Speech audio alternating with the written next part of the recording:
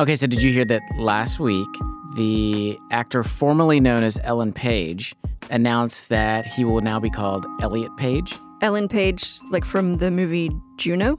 Yeah, Juno, Umbrella Academy, the X-Men movies. Okay, so Ellen Page was born a biological female, but now she, or I guess he, is identifying as a male? Well, it's a little confusing.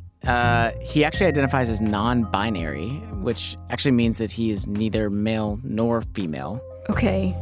Man, gender in our society is really confusing to talk about. Like, I feel like there are no rules and no structure, and everything's constantly changing, and it just is whatever you want it to be. Yeah, like in the broader culture, that is definitely how it feels. And then we have a whole other set of issues when we get within the church, right? Because sometimes in the church, we're overly rigid. We're very prescriptive, very particular about this is manhood and this is womanhood. In the broader culture, there's like a nebulousness to gender. And then in the church, sometimes it feels like caricatures of a man and caricatures of a woman. Yeah, so no matter where you look, gender is not an easy or a simple thing to talk about. Yeah, not anymore. So that's why we've actually decided for these next few episodes to address gender in a 3-part series. Because, one episode by itself is not enough time to navigate all the complexities and nuances that go with this topic. Right. And even 3 episodes really isn't enough. So we're not going to cover everything. For example, we're not going to go super deep into LGBTQ issues. Right. Yeah. Instead, what we want to do is lay some groundwork for the genders that God created, male and female, and look at what does it mean to be a man and what does it mean to be a woman. Yeah. Are there timeless aspects of our gender, regardless of culture or time in history? Yeah, so that's what we'll discuss on the first 2 episodes. And then in the 3rd episode, we're actually going to look at gender dysphoria. So what do you do if physically you're one gender, but you actually feel more like the other one? Yeah, and we hope that this miniseries will be helpful to you and your community as you seek to navigate gender in this modern context we're all living through. All right, let's get on to the first episode. Let's do it. Okay, do you guys know who Jordan Peterson is? I do. I do know who Jordan Peterson is. I have heard that name before, but I actually don't really know who he is other than he's well-known and famous. Yeah, he's become a YouTube star. So Jordan Peterson is a professor of psychology in Toronto. And you're right, over the past 2 years, his popularity has exploded, mostly centered around the way that he addresses men in particular. More than 90% of the people who watch my videos on YouTube are men. I like the masculine spirit. It's necessary, and it's not fundamentally carnage and pillaging. People treat you like you're a selfish, arrogant son of a... Maybe that's because you are. It's like, okay, so what do you do about that? We know what happens if people act poorly, if men act badly. We should learn that lesson. Listening to him is refreshing for me. He touches a fiber of my heart. There is something about the way he's speaking that is doing something to me. I need to pay attention. Well, here's what people can't see. As you're listening to him, you were flexing your muscles. Even as you're talking, you're yes. Tensing up. Yes. You are into it. Yes. I don't know why, but I think he is saying things that I have not heard in a long time that really energize me. This must be something related to being a man because I feel none of that listening to him. It does seem like there's something with this guy and men in particular. I mean, his YouTube channel, it has 2.7 million subscribers. His podcast has almost 1 million listeners per episode. His website attracts 25,000 views a day. But here's what else is crazy, in particular for us. So as Christians, we would say that our standards for manhood, they come from the Bible, right? Can we agree on that? Absolutely. Yeah. Okay. And while men are coming in droves to listen to Jordan Peterson, here's where they aren't going. They're not going to church. According to USA Today, women outnumber men in attendance in every major Christian denomination. And in fact, an average American congregation is roughly 61% female and only 39% male. So what you're saying is, okay, we've got Jordan Peterson who's attracting all these men. And then we've got the church, which should be the place that's attracting men, and it's not. Yeah, and if you look at other religions, you look at the Jewish faith, the Muslim faith, they're still attracting a ton of men. But then you look at Christianity, and we're not attracting nearly as many men. And I think that means when it comes to manhood, we as the church are doing something wrong. You're listening to the Love Thy Neighborhood podcast. I'm Jesse Eubanks. And I'm Rachel Zabo. Every episode, we hear stories of social action and Christian community. Today's episode is where the gospel meets manhood. And for today's conversation, we've actually brought in Leandro Lozada, who is our program director here at Love Thy Neighborhood. Hey, Leandro. Hey there. Okay, so I wanted you to be a part of this episode because you've actually done a lot of thinking and exploring on manhood recently. Yes, I have. As a program director at LTN, I have had to pay a lot of attention to culture. I've been paying attention to all the conversations that have been happening around masculinity. And those conversations have led me to ask myself, well, how does this apply to me? I've been, trying to figure out what it means to be a man for the sake of the program that I lead, but also for my own sake as a married man. Yeah, and just to be clear, this episode is about manhood, but it isn't just for men. All three of the gender episodes are for everybody to listen to, and they'll actually make the most sense if you listen to all of them as a set. So let's dive into our first episode on gender and talk about what it means to be a man. Welcome to our corner of the urban universe.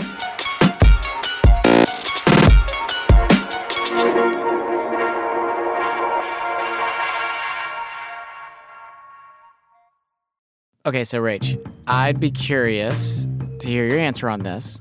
What is a man? I consider a man to be someone who takes responsibility, someone who leads, somebody that can carry large furniture, and someone that has a penis. Okay. Yeah, fair enough. I feel like there's a lot of ways you could describe manhood. Right, it seems like such a simple question, but it's actually not as simple as one would think. So we actually went out and asked people, what does it mean to be a man? Yeah, what it means to be a man is that you are born a man. Pretty much a man should always do for other people around them. A man is someone who thinks of others before himself. And manhood, I think, is whatever men think. I mean, I can't speak for men. At this day and time, it's kind of complicated because, it's not the traditional way anymore. I think it's rooted in how we're made by God. A man that's been assigned with XY chromosomes. What it means to be a man for me is because God made me the way I am. I can't even answer that question. I have a younger brother that's gay, and we hang out and have fun and do everything, and you are what you are and live with it. Yeah, masculinity can be a hard thing to define. I see this especially with the young adults that come to our program. They oftentimes don't have a clear idea of what it means to be a man or a female. It's very hard to define. Gender is confusing. The Bible does not give us one verse with a particular definition of what it means to be a man. Yeah, I think that's a great point. So I think that before we go any further, we need to make sure that we're all on the same page and do some basic Gender 101. In today's culture, gender can be seen as ever-changing or even non-existent. So let's lay some groundwork for a biblical understanding of gender. In the Bible, in the book of Genesis, we see that God created humans as male and female. From that verse, I think it's very fair to understand that male and female are not the same. There is a difference, and God created that. There are females and there are males. Clarifying that distinction is where things get tricky. If you picture a Venn diagram, there are actually a lot about males and females that overlap. We have so many similarities in the makeup of our bodies, our ability to think and create, even the duties that we perform. However, everything is not the exact same. Yeah, I think the most obvious difference, would be our sex organs. But even beyond that, men tend to have more muscle mass than women, and certain parts of a woman's brain are larger than a man's brain. We have different sets of chromosomes. We're very similar, but we're still unique. And we recognize that not everybody's body fits this. However, 99% of the population is born with a distinctly male or female body. Yeah, okay, so if we go back to that Venn diagram image, in the past, society sought to separate that Venn diagram, those two circles of manhood and womanhood, so far apart that they tried to make as little overlap as possible. Like, men should be the sole providers for their families, and women should not work, and they should only raise children in the home. And now we live in this culture that's trying to completely overlap that Venn diagram so that there's really no difference between manhood and womanhood. What examples come to mind? I mean, Harry Styles recently was the cover of Vogue magazine, which is historically a magazine for females. And he was in the cover. He's a man and he's dressed as a woman. And in interviews, he has expressed that he wants men to have the freedom to dress however they want, even if that is looking like females. Yeah. I even think about the way that we're now applying pronouns. We don't say him and her anymore. Now it's they. You have to literally clarify even what the pronouns are as to how people should address you. And neither extreme is really what God created. So if we're going to talk about manhood, which was God's idea, then it's important for us to consider what the Bible has to say about being a man. At the beginning of 1 Kings, we see David, the king of Israel. He's grown old, and he's about to die. And his son Solomon will be the new king in his place. So before he breathes his last, David gives a charge to his son. He tells him, "I am about to go the way of all the earth," he said. "So be strong, act like a man." Yeah, I love those verses. I would love to hear my dad tell me, "Look, I'm giving you responsibility. Be a man. Go for it." Yeah, and that's why folks like Jordan Peterson are so popular. I mean, they're charging men in this way. And frankly, it's very compelling. So I'm curious, what about this charge, this call to be strong, what about that resonates with both of you? It's very difficult for me to give an easy answer. It's not cognitive. It's not something that I think. It's something that I feel deep in my bones. I want to be strong. I want to go out and conquer. I don't know. It's very guttural. I don't know how to explain it. I think that's a fair way to say it. For me, I'm not the archetype of American masculinity, but there is something innate inside of me that is like a frontiersman. I just want to push into new countries, new boundaries, new ways of doing things, to go explore. So this idea of my strength being called forward and called out, that's compelling. Okay, so the reason I asked that is because I'm not resonating with this that much. So I think maybe what we need to do is you all have your bro time and hash out manhood. I'm just going to kind of sit back and listen, and then I'll rejoin you guys towards the end. Okay, so you'll come back? Yeah. Okay, I think that's great. Okay, so Leandra, let's talk about some of the stakes here, some of the problems regarding manhood. In the Bible, we just heard there's this charge to be men. And in guys like Jordan Peterson, we see them calling men to be men. But the sad reality is that the church, it doesn't seem to be joining the conversation. I know when I was growing up, I noticed that there was just a lack of things that were men specific. This is Preston Hawker. He grew up a pastor's kid, but when it came to conversations about what it meant to be a man, he found that his church didn't have much to offer.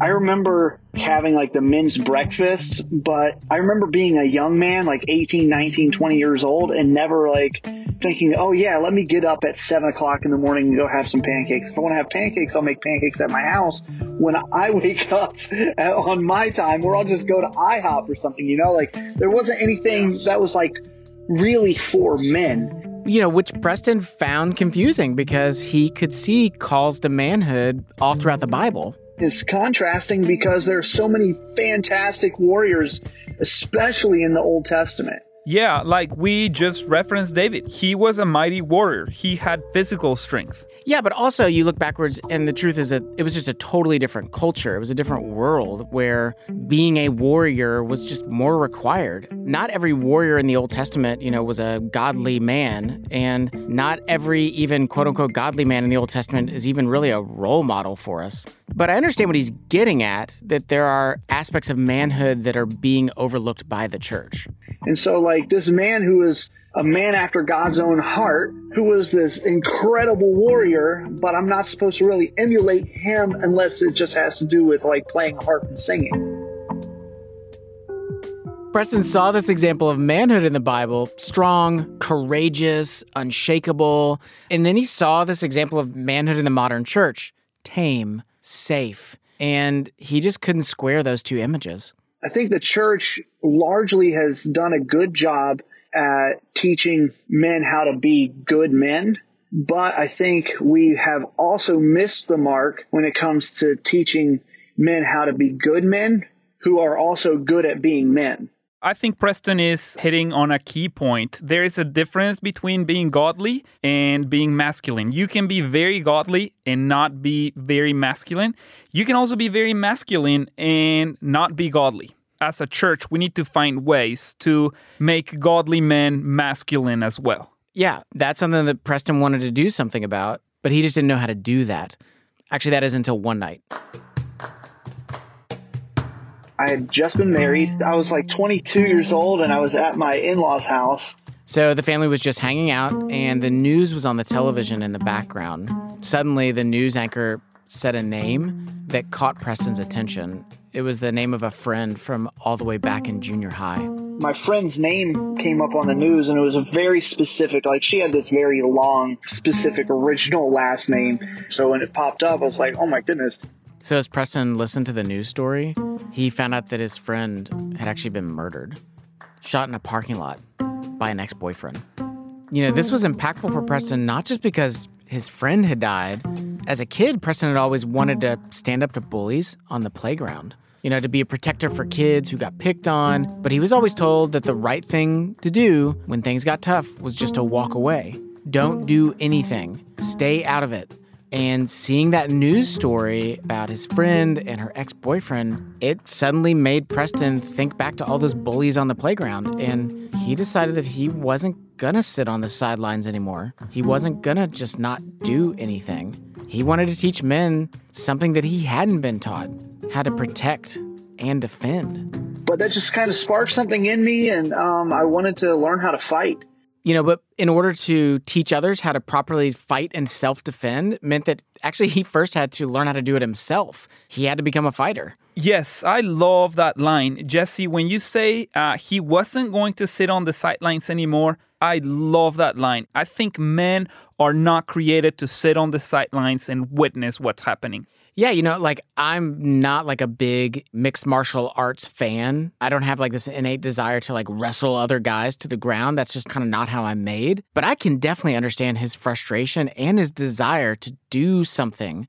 I think we also just need to, acknowledge this, that for a lot of people, they see fighting as like a hyper-masculine thing, almost like a caricature of manhood. In this modern age, it feels like any display of like hyper-masculinity is seen as toxic. And I don't know, I just know that guys are just tired of hearing those words thrown around, like it's toxic, your masculinity is toxic. And I think that just reveals the fact that like our society is fearful of men being strong because men have abused it so much in the past. That's why people like Jordan Peterson, because he talks about strength, he acknowledges that as a part of being a man, and he invites men into that. I love that. I do think you and I should be clear here. Hypermasculinity, it does exist. There are men out there who have abused people. There are men who have used their strength against others, to put people down. They're out of line. It's not okay. But I also think that the other terrible side effect of this is the culture has talked now so much about all that could go wrong with masculinity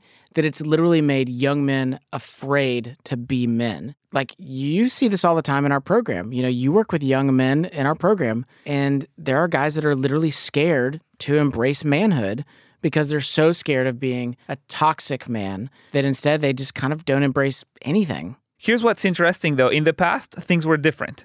That attitude has not always been the case.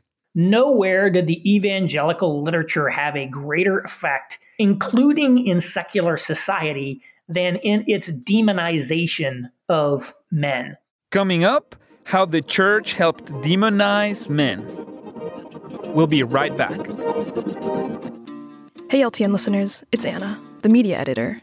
Recently, we asked some of our alumni how serving with Love Thy Neighborhood has prepared them for this cultural moment in our country. Well, hi, my name is Jeff Storms. Jeff served with us for a summer, and during his term with Love Thy Neighborhood, there were 3 important things he learned. Love Thy Neighborhood helped me to understand that intellectual engagement with the scriptures, wise and compassionate engagement with the culture around us, and loving community as people who follow Jesus, that those can all happen at the same time, and that amazing things do happen when all those things happen at the same time. If you want to find your internship where social action and Christian community meet, head over to lovethyneighborhood.org and apply today.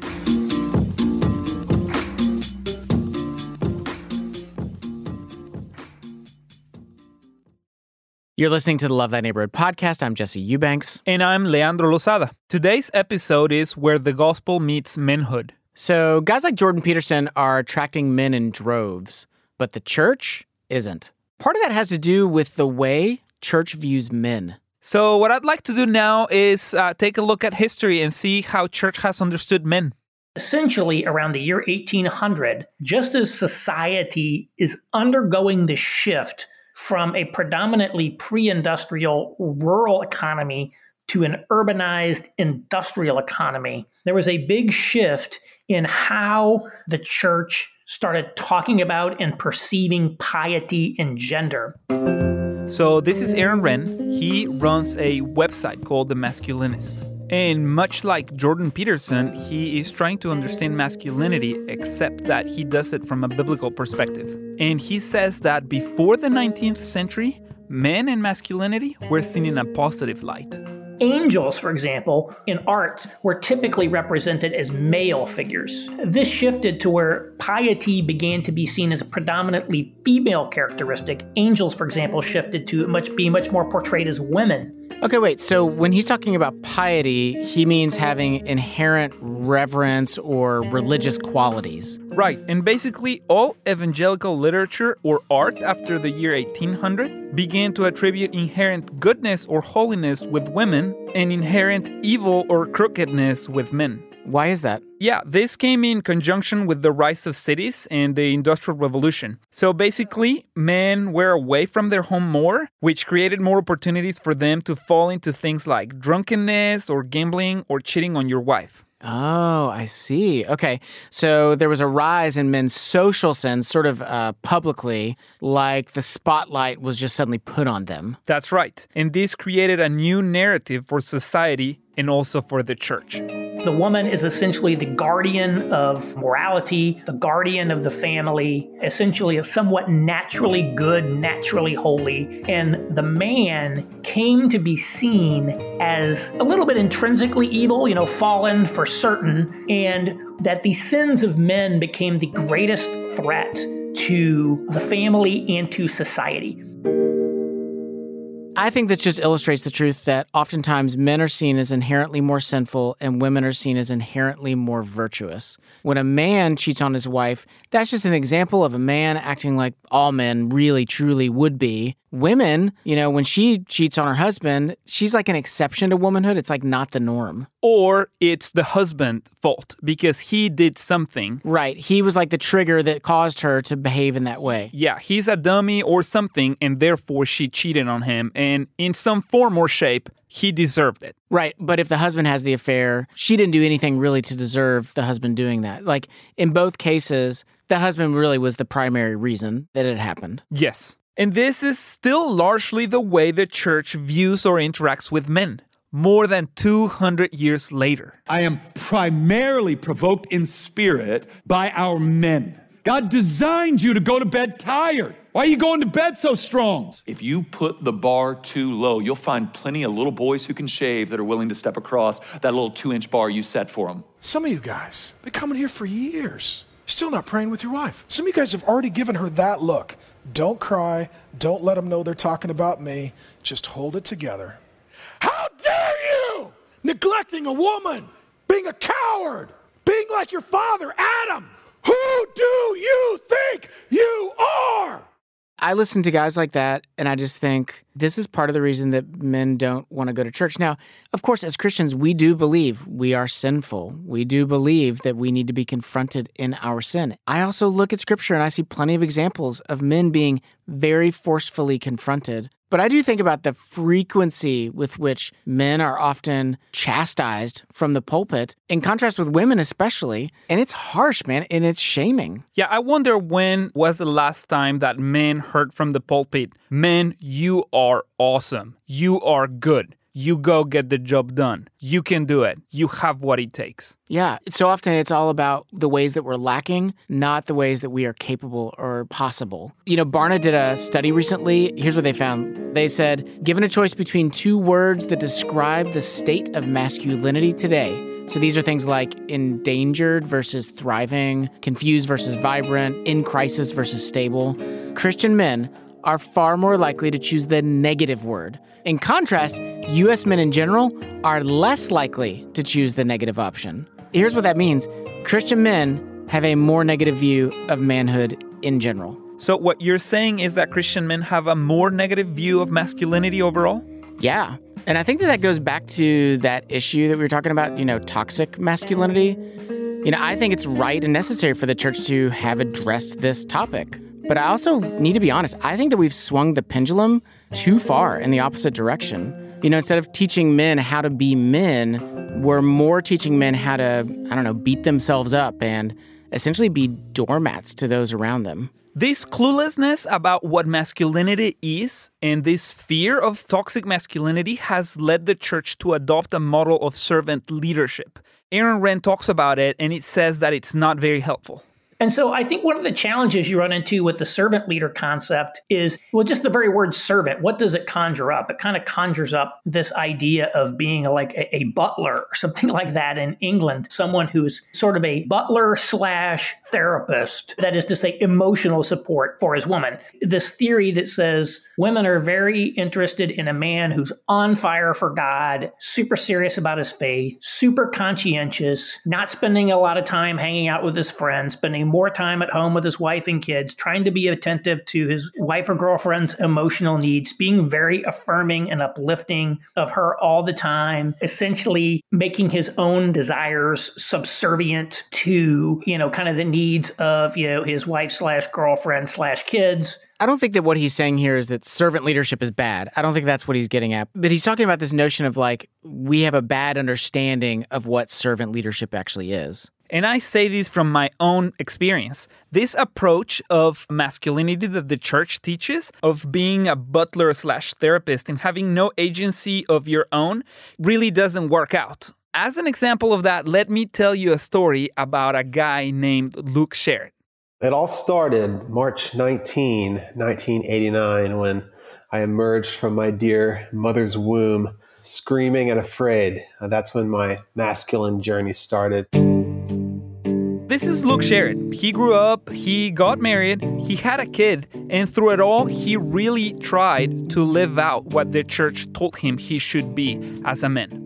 For the longest time, I had been a person who was essentially operating to please others around me. I was figuring out, what do I need to do to get the approval of my parents, of my teachers, of my friends, of my wife, and even of my young children. What do I need to accomplish? Who do I need to be? How do I need to talk? What do I need to look like? How hard do I need to work to get the stamp of approval from other people?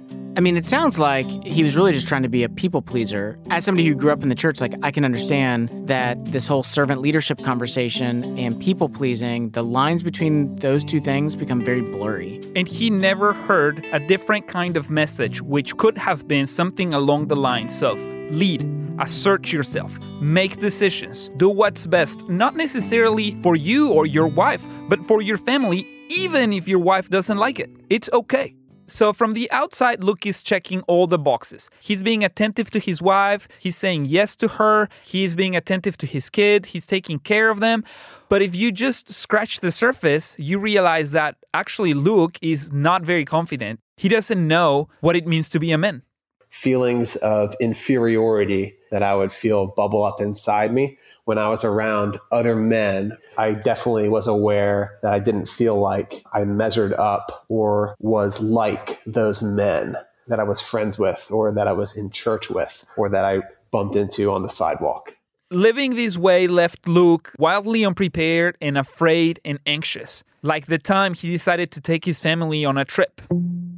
It was a few months after my first son, Truman, was born. We were flying to Colorado for a little trip. I was going to do some work out there and decided it would be great to bring my family with me. Luke, his wife, and his 6-month-old son, Truman, get to the airport, get on the plane. The plane takes off. Basically, as soon as we were airborne, little Truman just started screaming and screaming and screaming, as babies do on airplanes. So that was pretty normal, actually. What was not normal was Luke's reaction. I just immediately began to freak out. I wasn't concerned about him. I was concerned about the people sitting around us being angry with me, shooting me dirty looks, thinking mean things about me. And I just immediately panicked and I turned to my wife and said, we've got to do something. We've got to feed Truman. We've got to make him stop crying. As if my poor wife didn't have, enough to worry about with trying to comfort and feed a newborn on an airplane. She also had a husband who was freaking out and not focused on supporting his wife and his young son at the moment that they needed him. I fully resonate with Luke in this situation. Like, I just remember so many times that my kids would just lose it in a public space, and I just felt completely overwhelmed. I've done the stuff that Luke's referring to, which is that sense of like, I am worried about everybody else's opinion in the room, and I'm looking at my wife and I'm going, fix this. Make this go away. I'm embarrassed right now. I think that what Luke is experiencing in that moment is a lot of fear of men. Instead of taking responsibility, he's blaming his wife. He's trying to put the weight of the situation in his wife. Luke told me many stories like this, but the sad part is that none of these stories led him to reconsider his masculinity. He started to reconsider what it means to be a man after he and his wife got a divorce. I started to really think about what masculinity is and how it applies to me and what it means specifically for me to be a man as I was in the midst of my marriage of 4 years falling apart. This is something that has been contributing to the downfall of my marriage, to friction in my relationships, in my friendships. Leandro, let me ask you a question. What do you think is really at stake if a man never learns how to be a man? I think that it's a tragedy. It is deeply dissatisfying to be a person that is afraid of pursuing and to be a person that is slave to fear of rejection or to fear of failure. It's a deeply dissatisfying life. So we're back to the original question. What does it mean to be a man? How does someone like Luke begin to step into real manhood? Yeah, actually, Aaron Renn talks about that. Here's what he had to say. In essence, manhood is an earned status. That is to say, one does not become a man through just growing up and growing into the role. It was a performance standard that you had to live up to the code of manhood in that society. And as part of doing that, it means you have to actively be present in the public square, performing on display in the arena, in the things that define manhood.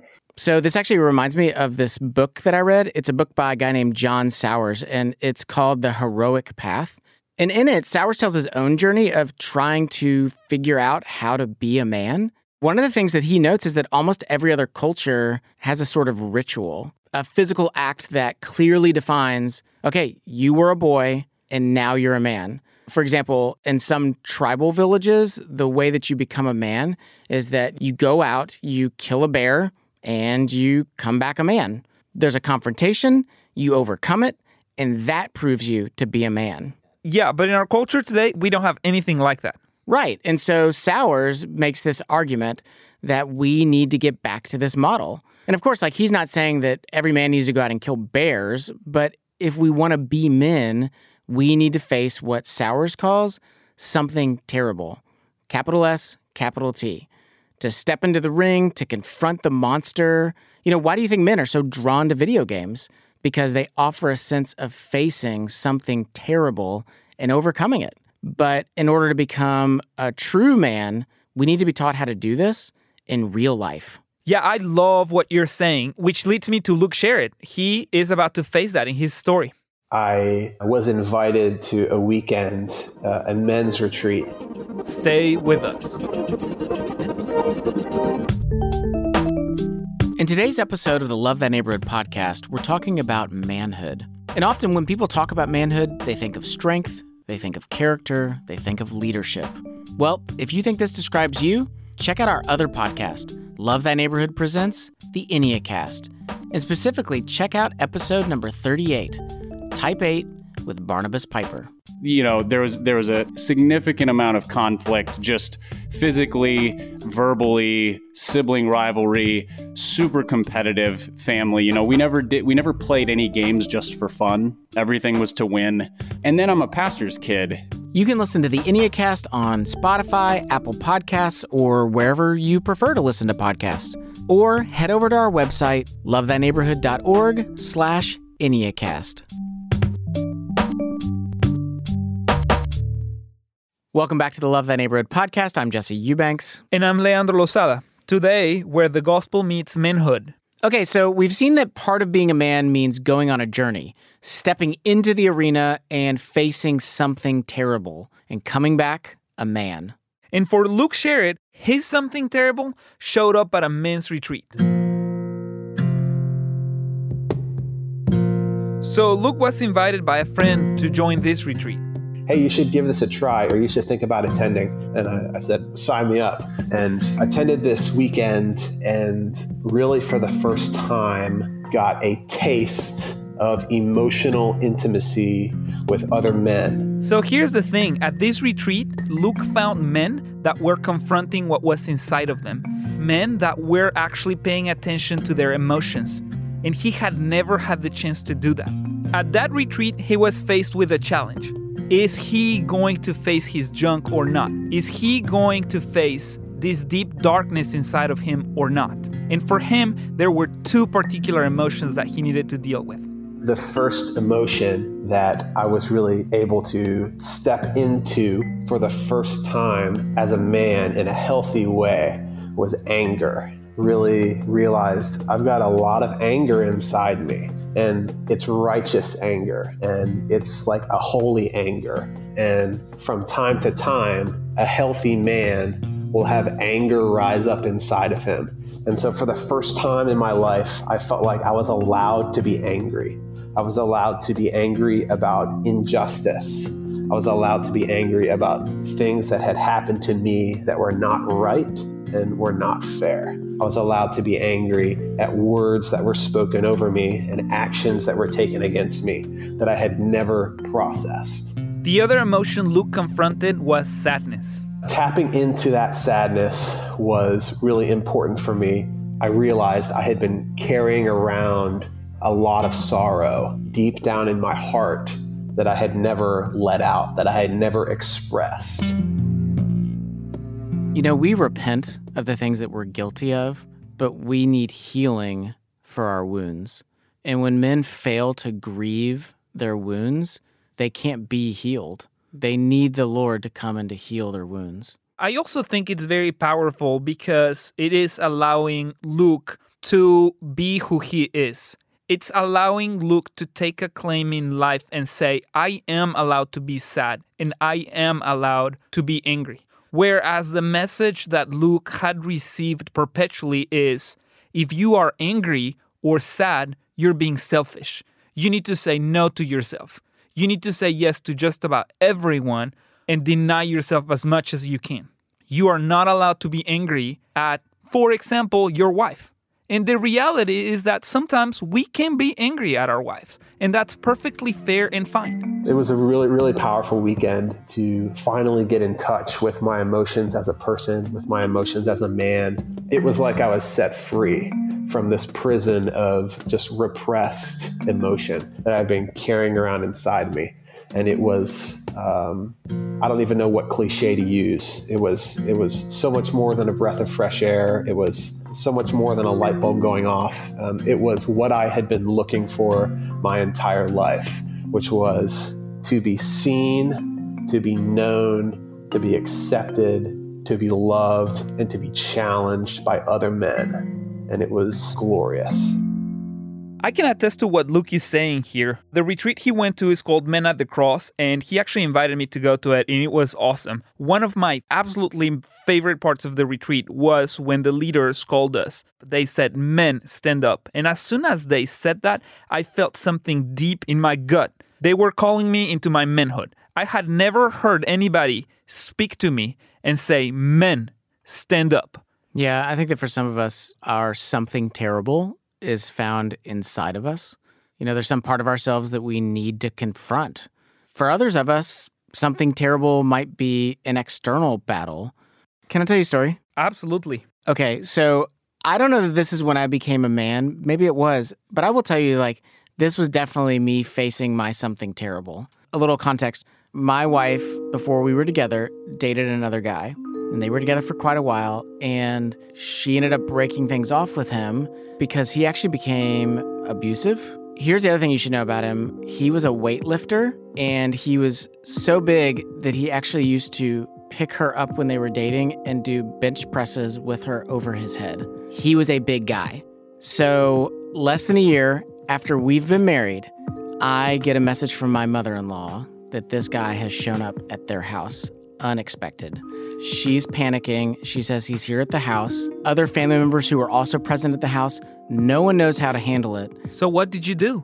Okay, so I walk in and this guy stands up and he's super charming. And he's like, "Hey, nice to meet you." And I'm like, "Hey, let's go outside." So we go outside on the front porch. All my family's inside, all my in-laws. He's like, "Hey, what's going on?" And I just look at him and I say, "It's not appropriate for you to be here.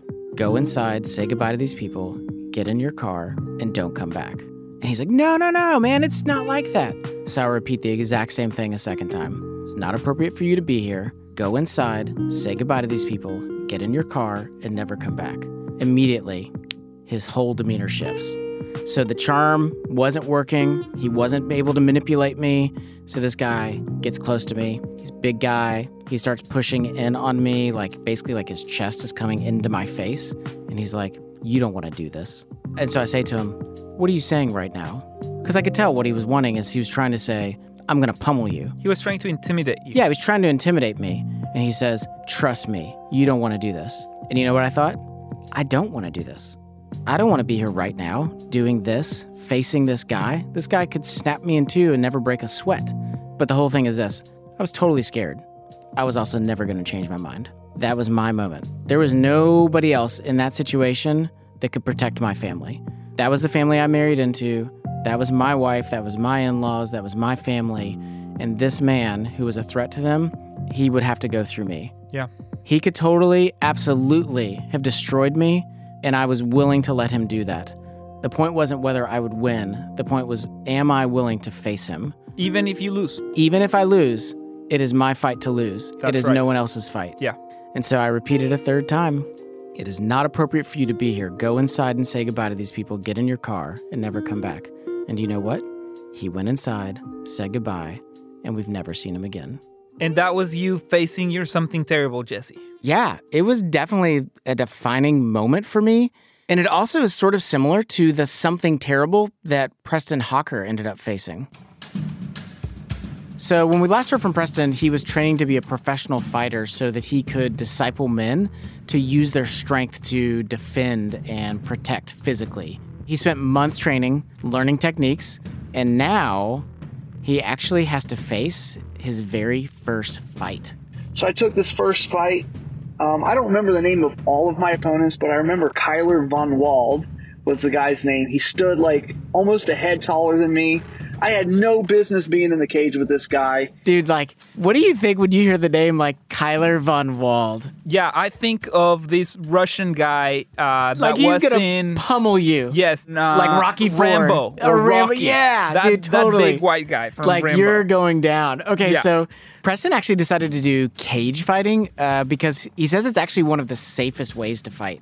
There's two guys of the relative same size with a guy in the cage with you, making sure, everybody stays as safe as possible. It's relative safety, but still as safe as possible. So here's the thing, Kyler Von Wald was not the guy who was supposed to be in the cage. The guy Preston was supposed to fight dropped out at the last minute. Guess who gets in the cage with him? Kyler Von Wald. And it was either fight him or do not fight at all. And it was just by looking at him that Von Wald was clearly several ranks above Preston's skill level. He was the one guy in the room without a shirt on. And my dad sees the guy and he goes, "Man, I'd hate to be the guy that has to fight him," not knowing that it was me. I was the guy that was going to have to fight him. Totally like a David and Goliath scenario, but at least David had some skill. Preston was a rookie, first time ever. You have to understand, this was the first time I've ever been in a fight, period. First time my fist ever hit somebody's face was Kyler Von Wald. I hit him with a right, and I'll never forget it. It was like slow motion, and just feeling the energy, just transfer from my body to my shoulder down to my hand to his face. Preston gave Von Wald that one good punch, but then he ended up being just dominated for the rest of the fight. I hit him and I turned him around. He fell into the cage. And being that it was my first time ever hitting a human being that hard, I didn't really know what to do. I just didn't have the experience to go finish what I started. He ended up winning a split decision, and I had the time of my life. So Preston lost the cage fight, but in this other sense, he won because, he had faced his something terrible. He came out the other side. There's no recipe, add, a cup of this, a cup of that, and now you've got masculinity. It's an approach to life. It's the way you look at life, because life throws tons of fear at you. If you're going to lose your job, if you're going to get your job, if she's going to say yes, all of those kinds of things, even down to some people just feel paralyzed by fear because they don't know which shirt to put on in the morning. That's one of the reasons why I love fighting, is because it helps me understand, I can deal with fear. I can deal with anxiety. It proves to me that I'm not made of glass, and that there are things that we have to go through sometimes that we feel like they're going to break us, but really they're not. So today, Preston is actually a pastor, and he still is a fighter, and he actually teaches fighting to other men. And get this, he has a fighter's name. You want to know what his fighting name is? Yeah, I do. Pastor of Disaster.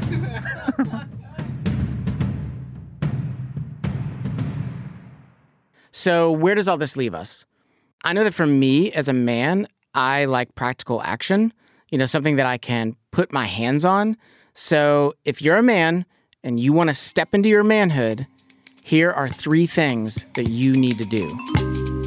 First, surround yourself with other men. In particular, a spiritual father and a band of brothers, because they can help you discern you're something terrible. You need an older man to look up to who can guide you through the next stages of your life, but you also need a camaraderie of other men to journey with you as well. Yes, a group of men that can support you and can encourage you and can tell you this is what it means to be a man. Second, develop your strength.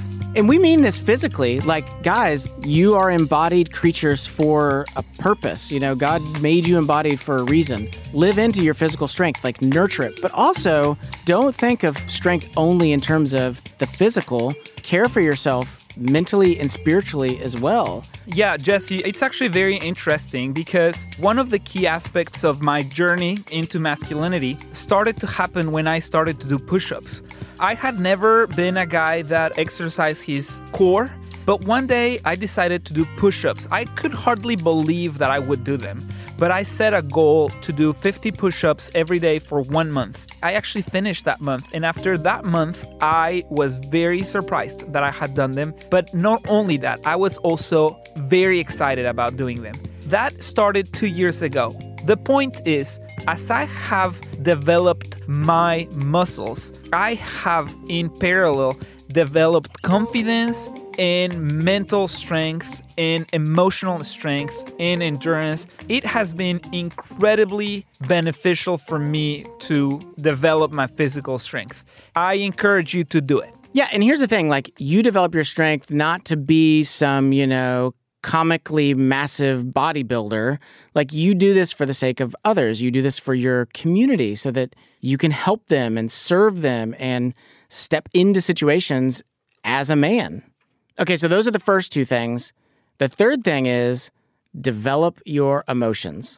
Yeah, there is this idea that men are not emotional. There is this idea that men should be stoic. And there is a sense in which I agree with that, particularly in the face of dangers or particularly in the face of adversity. But you cannot use that as a rule of life. You have to pay attention to your emotions. Allow yourself to feel this deep shame that you probably carry, this deep anger, this deep sadness. As a man, you are required to pay attention to your emotions and to deal with them and to cultivate good and healthy emotions. You need to cultivate a good emotional life.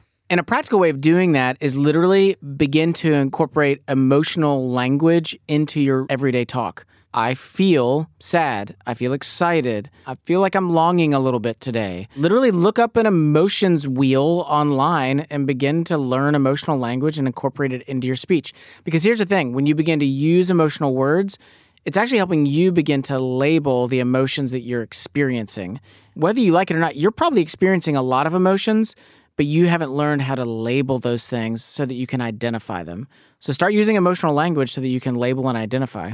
And if you start to feel that that is putting you in a weak or vulnerable position, that might be true and that's okay. As you journey through that, you're going to come out a much stronger man. Men that know and understand and can address their emotions are much stronger than men that suppress their emotions. So again, if you want to step into your manhood, here are the three things you need to do. So first, surround yourself with other men. Second, develop your strength holistically. And third, develop your emotions. Yeah, I mean, this is so exciting.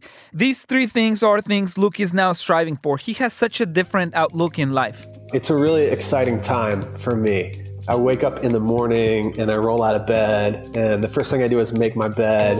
And as I'm making my bed, I just think to myself, I can't believe I get another day to be a man in a world that is in desperate need of men.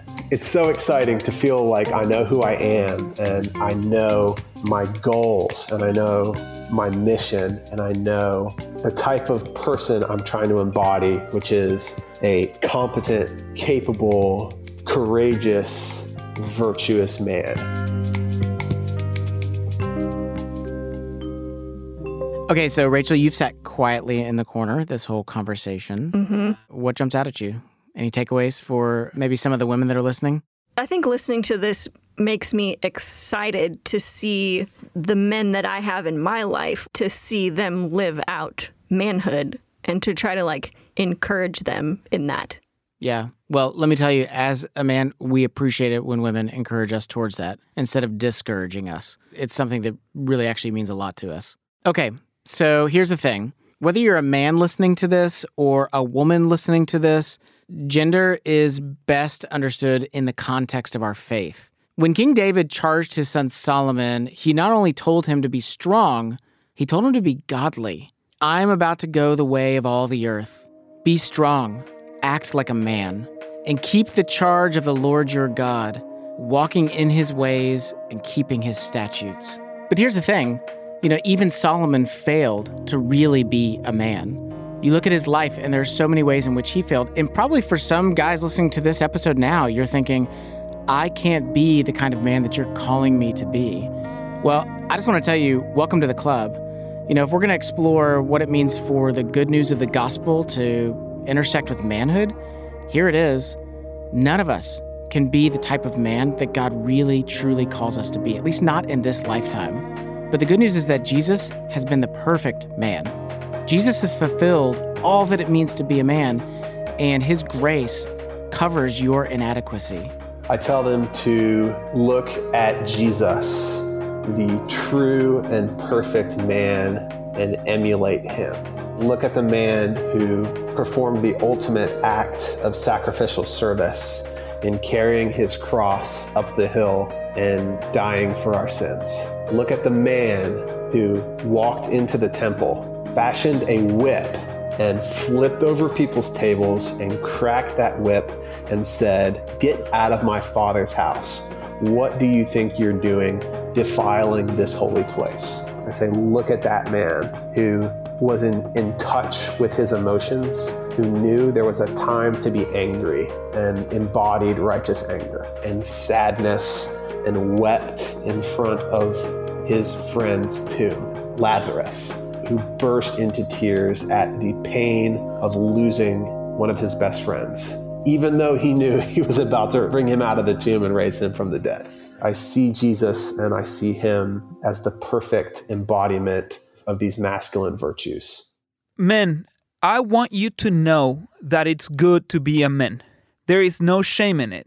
You have permission to be a man, and you have permission to step into the world with confidence, with passion, with desire. You do not have to hide your energy. You do not have to hide your passions and desires. Stake your claim, make a statement, go for it.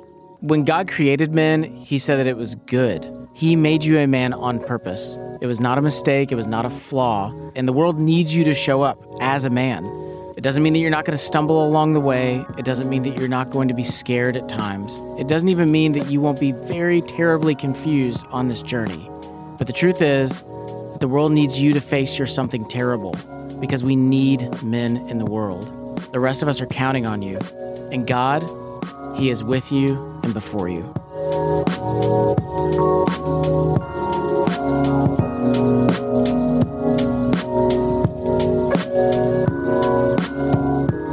For even more resources on manhood, or to hear past episodes of this podcast, visit our website at lovethyneighborhood.org/LTN podcast.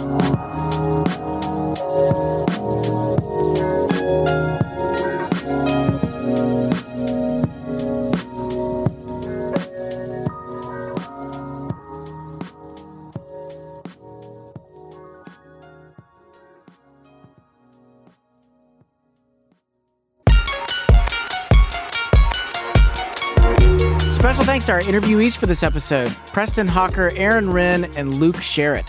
Special thanks also to John Sowers. Our senior producer and host is Jesse Eubanks. Our co-host today is our program director, Leandro Lozada. Our media assistant and audio engineer is Anna Train. Our media director and producer is Rachel Zabo, who is also, most likely, secretly, Ahsoka Tano. Additional reporting by Alex Zafreitas. Music for today's episode comes from Lee Rosevere, Poddington Bear, and Blue Dot Sessions. Theme music and commercial music by Murphy DX. Apply for your social justice internship supported by Christian Community by visiting lovethyneighborhood.org. Serve for a summer or a year, growing your faith and life skills. Learn more at lovethyneighborhood.org. Which of these was a neighbor to the man in need? The one who showed mercy. Jesus tells us, go and do likewise.